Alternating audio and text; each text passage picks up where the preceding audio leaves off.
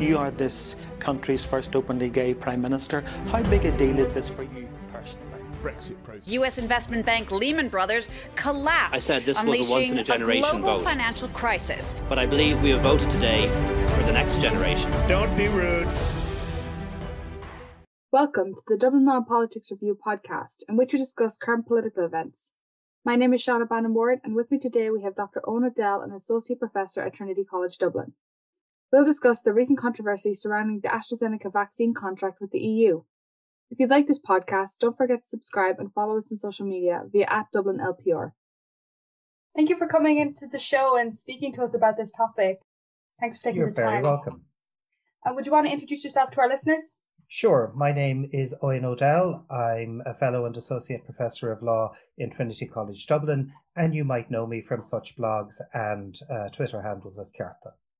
So this is obviously, as I was saying beforehand, a very meaty topic. Everything's coming out very relatively soon, and it's difficult to keep up to date with everything. But we're going to try and approach this topic on the AstraZeneca contract between the EU. So just really going into the contract that was released last week and the clauses that are probably the most interesting and probably most topical of them. So the first one was their best reasonable efforts clause. Do you want to explain that to our listeners? Yeah, a reasonable efforts clause is a clause where you don't know the outcome of something, so you promise to do your best to achieve the outcome. So an uncontroversial example in the AstraZeneca Commission contract is where AstraZeneca promised to use their best endeavours to obtain the approval for the distribution of their vaccine in the European Union from the European Medicines Board. So they can't promise that the Medicines Board is going to approve the vaccine, but they can promise that they will do their best for that. On the other hand, if something is within your own control, rather than you simply seeking somebody else, you would normally just promise to achieve an outcome.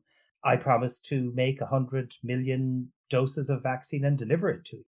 So the question, one of the interpretive questions is whether best endeavours just deals with the Medicines Board application or also deals with the parallel and subsequent production of the vaccines. And the Commission's view is that it applies to only the application in respect of the vaccine approval by the Medicines Board and not to the promise to produce a set amount of the vaccine. So within the contract itself, there's been some discussion about, well, what lengths do AstraZeneca have to go to be defined as making their best reasonable efforts? Can you explore more about that? Yeah, one of the discussions over the last week is whether this is a get out of jail free clause. Oh, I did my best and it didn't happen, I'm sorry.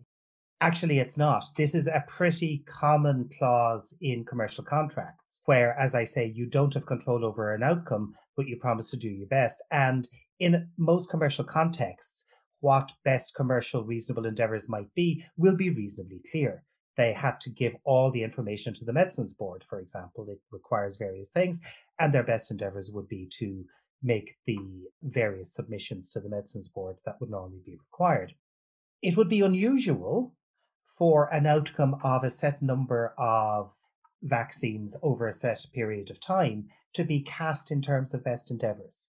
It would be unusual to say, we'll do our best to sell you what you're paying for, but if it doesn't happen, gee whiz, tough, because, you're paying for it. So we don't know the drafting history of the contract. We don't know who wrote the various clauses. We don't know whether it was mostly presented by AstraZeneca and accepted by the Commission, or vice versa, or whether there was give and take on both sides.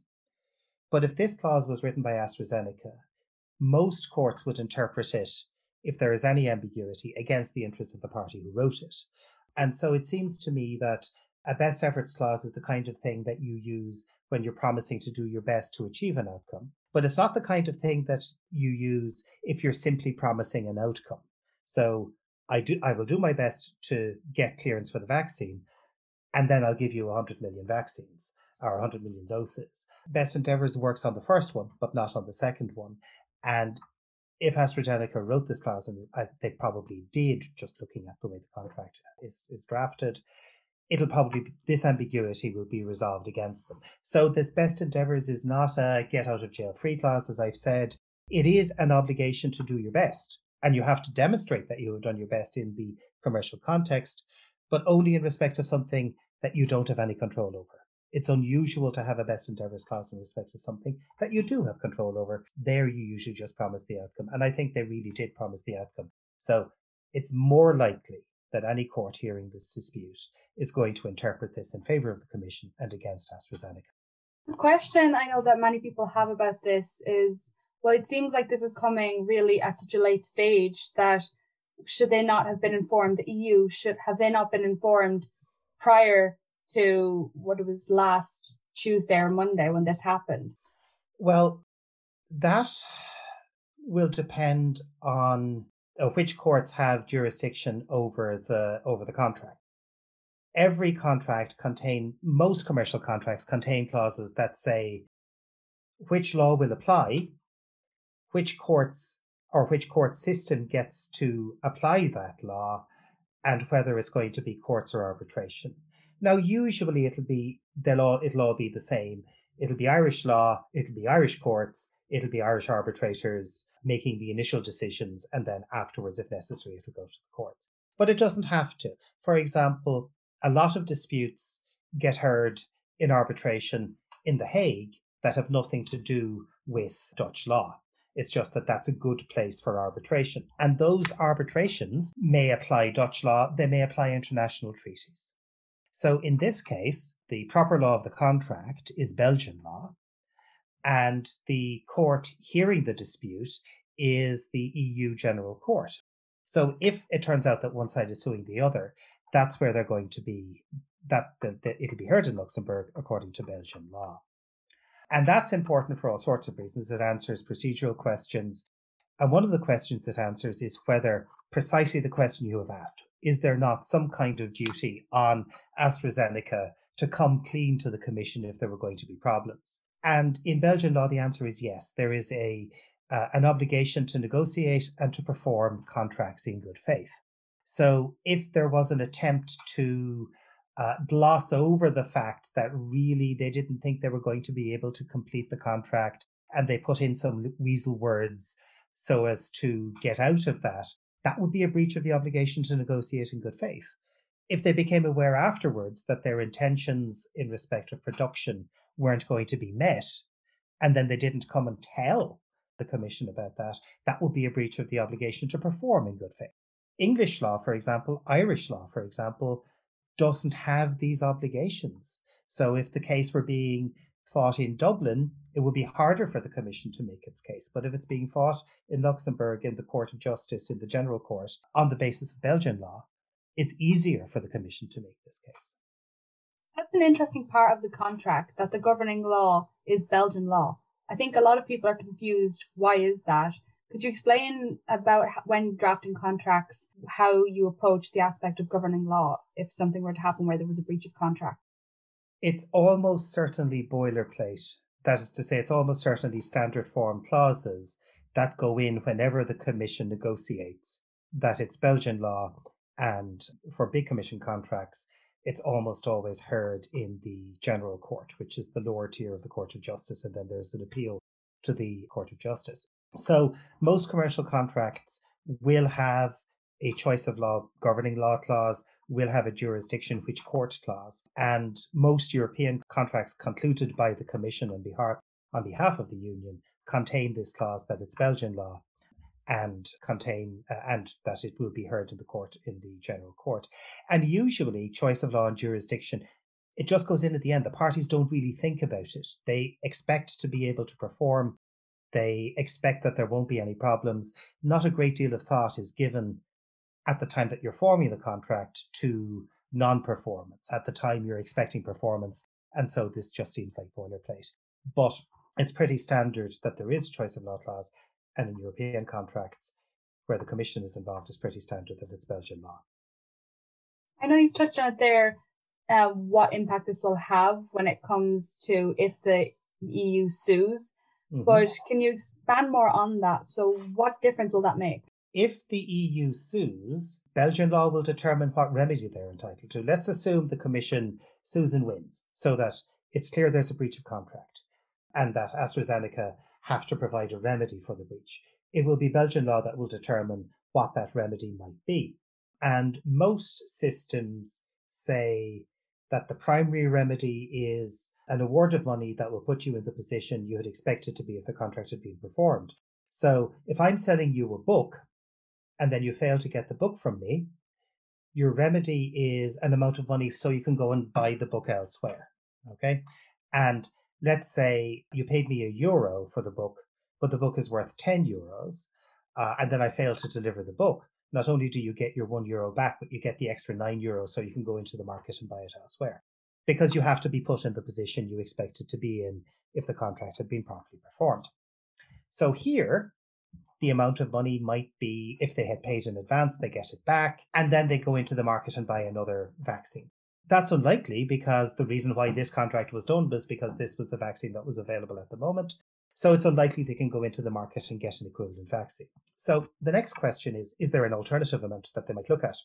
And here, if the wilder speculation is to be believed, the AstraZeneca contract with the UK is more lucrative for them than the AstraZeneca contract with the European Union, probably by about 50%. For broadly speaking, doses are €2 a shot under the EU contract, but €3 a shot under the UK contract. So they're getting 50% more for every vial they sell to the UK than to the EU. And if they're diverting UK production to the UK rather than to the EU, then they're making profits out of that breach. And then the question is, can you get, if you're the plaintiff and the defendant has made profits, can you get the profits? And this is always a hard claim. It's possible at Irish law. It's possible at UK law. It is sometimes possible at German law. It is sometimes possible at French law. But it's entirely unclear at Belgian law. And so they would actually end up making new law if this were litigated in Belgium as to the extent to which the Commission could get the profits. I would predict that they probably would. You know, there is what I call the little old lady principle. If one of the parties is a little old lady, the little old lady always wins, because the other party looks bad by comparison. And I think the party looking bad here is AstraZeneca. So in this analogy, the Commission is the little old lady. So the Commission looks good by comparison, and the courts, if they can't find a standard remedy, will usually find an alternative remedy. So in this respect, the fact that it's Belgian law probably helps AstraZeneca a bit. You know, the finding the breaches, Belgian law makes it easier to find breaches against them. Here, the remedies aren't quite so broad, so maybe it helps them a bit. There's other interesting aspects of the contract as well. I know people have touched on the capacity limitations. Could you explain that in a bit more detail to people who aren't familiar? I suppose the easiest thing would be for you to quote the relevant bit. So it is clause 6.2, capacity limitations. This is a bit long, so hopefully everyone can pay attention and doesn't doze off. But it says, in the event of AstraZeneca's ability to fulfill its obligations under this agreement is impeded by competing agreement entered into by or on behalf of the Commission, AstraZeneca shall promptly inform the Commission, while AstraZeneca shall continue to use best reasonable efforts to engage with its own contract manufacturers and suppliers to utilize the capacity and or components. The Commission will assist in finding a mutually acceptable solution for this agreement and the competing agreement. To the extent AstraZeneca's performance under this agreement is impeded by any such competing agreements, AstraZeneca shall not be deemed in breach of this agreement as a result of any such delay due to the aforementioned competing agreements. Isn't contract drafting marvelous? It's so fascinating. There is no good reason why contract drafting has to be so cumbersome. Bad lawyers and non-lawyers think that contracts are full of party of the first part and tier to fours and said agreements and the sort of language you have just read out. Absolutely. And that isn't necessary. And the best drafts are clear and short. That's about 3 sentences worth. It's all being yoked together. It's a very good example of what happens when you get drafting by a committee, meeting drafting by committee, and then resolution. 2 things. It shows they have given a little bit of thought as to what's going to happen if there's a sequence of agreements. Okay? But the head clause here that governs the entirety of that clause is if a contract is entered into by the Commission with another party, and that has an impact on AstraZeneca's performance. It's not if a contract is entered into by AstraZeneca. Secondly, it's set in the future. It talks about subsequent contracts. So it doesn't catch, for two reasons, any existing contracts that either of the parties might have had, and particularly importantly here, the contract that AstraZeneca has with the UK. Now, they were trying to be coy. They didn't want to admit the entirety of what they had with the UK, so they were trying to draft in ambiguous language to try and slide around things. This was almost certainly drafted by AstraZeneca, and this is the kind of clause where ambiguities will be resolved against them. So for those two reasons, it probably doesn't cover the AstraZeneca obligations that already existed vis-a-vis the UK. So they have obligations vis-a-vis the UK. They enter into obligations subsequently vis-a-vis the Commission. And we're back on the general principle. Does the fact that you've got a contract with one person to do one thing that is inconsistent with your contract with the second person to do the same thing, does that mean that you're not in breach of the second contract? And the answer is you are in breach. You know, if I promise to sell the book to you and then I promise to sell the same book to somebody else, I can't to the other person say, oh, it's a pity, I can't perform because I've sold the book to Shauna. What a pity. I'm in breach. They'll get the damages I've already described. So this is a good example of ambiguous drafting. And I just have to say that there is really no good reason why commercial drafting is this cumbersome. You know, Charles Dickens parodied this in Bleak House 170 years ago, and drafting like a lawyer still comes across this badly. I find it interesting how everyone's speaking on the contract, from representatives from the EU to people from AstraZeneca to legal scholars or experts. And we don't really have a consensus from people on, well, what will happen, what is going to happen when AstraZeneca can't provide the amount of doses they said they would to the EU, should they come from the UK.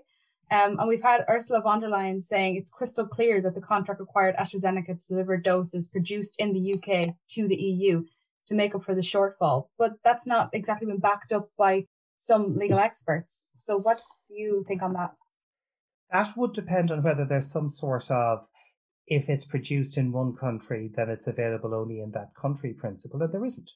I mean, walk into your local store and look at all the stuff that's made in Ireland, and it'll only be a very small proportion of the stuff that you're buying. A lot of it's made in the UK, a lot of it's made in Europe. Quite a bit of it will come from even further afield. So in general, you go and order some electric components in your local electric superstore that they don't have, but they promise to get in for you. They're sourcing it in the Middle East, or they're sourcing it in the Far East, or they're sourcing it in Asia. So what? So the location of the manufacturer is in principle irrelevant. And okay, there's a lot of stuff about the factories and so on, but none of it creates an obligation that all the vaccines that AstraZeneca are going to produce will be made only in their European factories. Similarly, there's no reason why they can't fulfill those orders from factories elsewhere in the UK or in India or whatever. And that raises another question. We don't know the drafting history of the contracts. The versions of the contract that the Commission ultimately put into the public domain are heavily redacted. There's quite a bit of sort of additional black ink. So everything that we're saying is subject to other clauses that we can't see that are commercially sensitive. And there was a week of a phony war before the Commission actually published the contract, where we didn't even know what was in the contract and we were speculating. And we still don't know what's in the AstraZeneca UK contract that they're trying to kind of hide behind. And so that raises questions about whether big public contracts like this really are completely commercially sensitive, such that they have to remain completely confidential. We're reading now that there's a lot of standard form clauses. There's quite a few clauses that have been individually negotiated. But as I said, there's a lot of redaction, but that's the only commercially sensitive stuff. And if we assume that all of the redaction is commercially sensitive, then that's only 10 or 15%. So there was no reason why this contract couldn't have been published at the time. There is no reason why we shouldn't see the equivalent clauses in the UK contract. And more than that, the contract terms having been published, the Commission obviously thinks support their arguments. But really, at present, this is a political fight. By the time it becomes a legal fight, by the time it gets to court, it'll be in court pretty quickly, but by any legal system, quickly from January is May or June or July. The political fight's over at that stage. So right now, they're using the terms of the contract not because they think they can win a legal argument, but because it can win a political argument. I mean, you mentioned there we don't know what's in the UK contract with AstraZeneca, but one of the questions is in the EU contract, there doesn't appear to be any clause that says the UK vaccines and their orders take priority over the EU ones. And I think that's a really contentious point for a lot of people. Can you even hazard a guess as to why the UK were given priority over the EU when it came to vaccines? 3 points. First, the UK vaccine or the UK Medical Board approved the AstraZeneca vaccine much earlier than the European Medicines Board did. So just as a matter of practicality, there was a market there that they started filling. Second, as I said, we understand, we don't officially know, but it's reasonably clear that the UK are paying 50% more for the AstraZeneca vaccine than the European Union are. And so there's a financial imperative there. But thirdly, the Commission would not have agreed to a clause that said that UK production took priority. They just simply wouldn't. So there was no point in AstraZeneca trying to put that in. You know, the capacity clause, as you called it, that they put in, kind of maybe with a good light, perhaps covers it a bit. But if it was drafted by AstraZeneca, all of those hedges mean that it's ambiguous and it won't be interpreted in their favor. So the general principle that I gave you already, that if I enter into two inconsistent obligations, I perform one, I'm in breach for the other. And so they then just make a commercial judgment. Somebody screwed up. We have overpromised. We can't fully deliver. Who do we deliver to first? Yeah, I know, the one that we'll get more money out of. And that may be the basis then of ultimately the legal remedy for the Commission. Just one last question then. I know it's not clear at the moment because we're having announcements really every day or every other day about what's happening with the AstraZeneca vaccine in the EU. But what can happen going forward then? Predictions are difficult, especially about the future, I think. Right now, what we're seeing is public relations war, a political war. The publication of the contract was part of the Commission's attempt to demonstrate that it had negotiated in good faith and that AstraZeneca are the bad guys here. And I think the Commission is prepared to go to court, but if it does go to court, that will be a failure of politics. If there's a political resolution, AstraZeneca say, oh, what a surprise, we found 50 million doses down the back of the sofa, and the Commission says, yeah, that's close enough, then there'll be a political solution. But if AstraZeneca don't magic up a couple of more doses, then the Commission will sue. And even if politics have failed at this point, the Commission will feel that it can continue here. And at that point, they will be looking for the profits, as we've described already. And I'm certain that that will concentrate minds because there will be no benefit to AstraZeneca continuing to supply to the UK rather than to the EU. And therefore, I think it's very likely that a compromise solution will be found. And then AstraZeneca may end up having to answer all these same questions again in the English courts. Thank you so much for taking the time to talk to us about this. I know for a lot of people it's a very confusing topic when it comes to contract law. I know for myself it kind of goes over my head in a lot of aspects. But thank you so much. And how can people contact you or find out more about you and what you're saying? The easiest way to contact me is to follow me on Twitter, which is at Cearta, Cearta, which is the Irish word for rights. And it's the same name for my blog, cearta.ie. And at some point, I will probably take all of these thoughts and write a blog post. Thank you so much again. You're very welcome. It's been a pleasure. Thank you for listening to the Dublin Non-Politics Review podcast on the recent controversy surrounding the AstraZeneca vaccine contract with the EU. If you enjoyed this podcast, don't forget to subscribe or find us on social media via @DublinLPR or on our website, dublinlpr.ie. This podcast will also be aired on Swatch Radio Navi Mumbai and Go Start FM. Comments, questions and suggestions are very welcome via contact@dublinlpr.ie. This was Shauna Bannon Ward and I wish you a very pleasant day.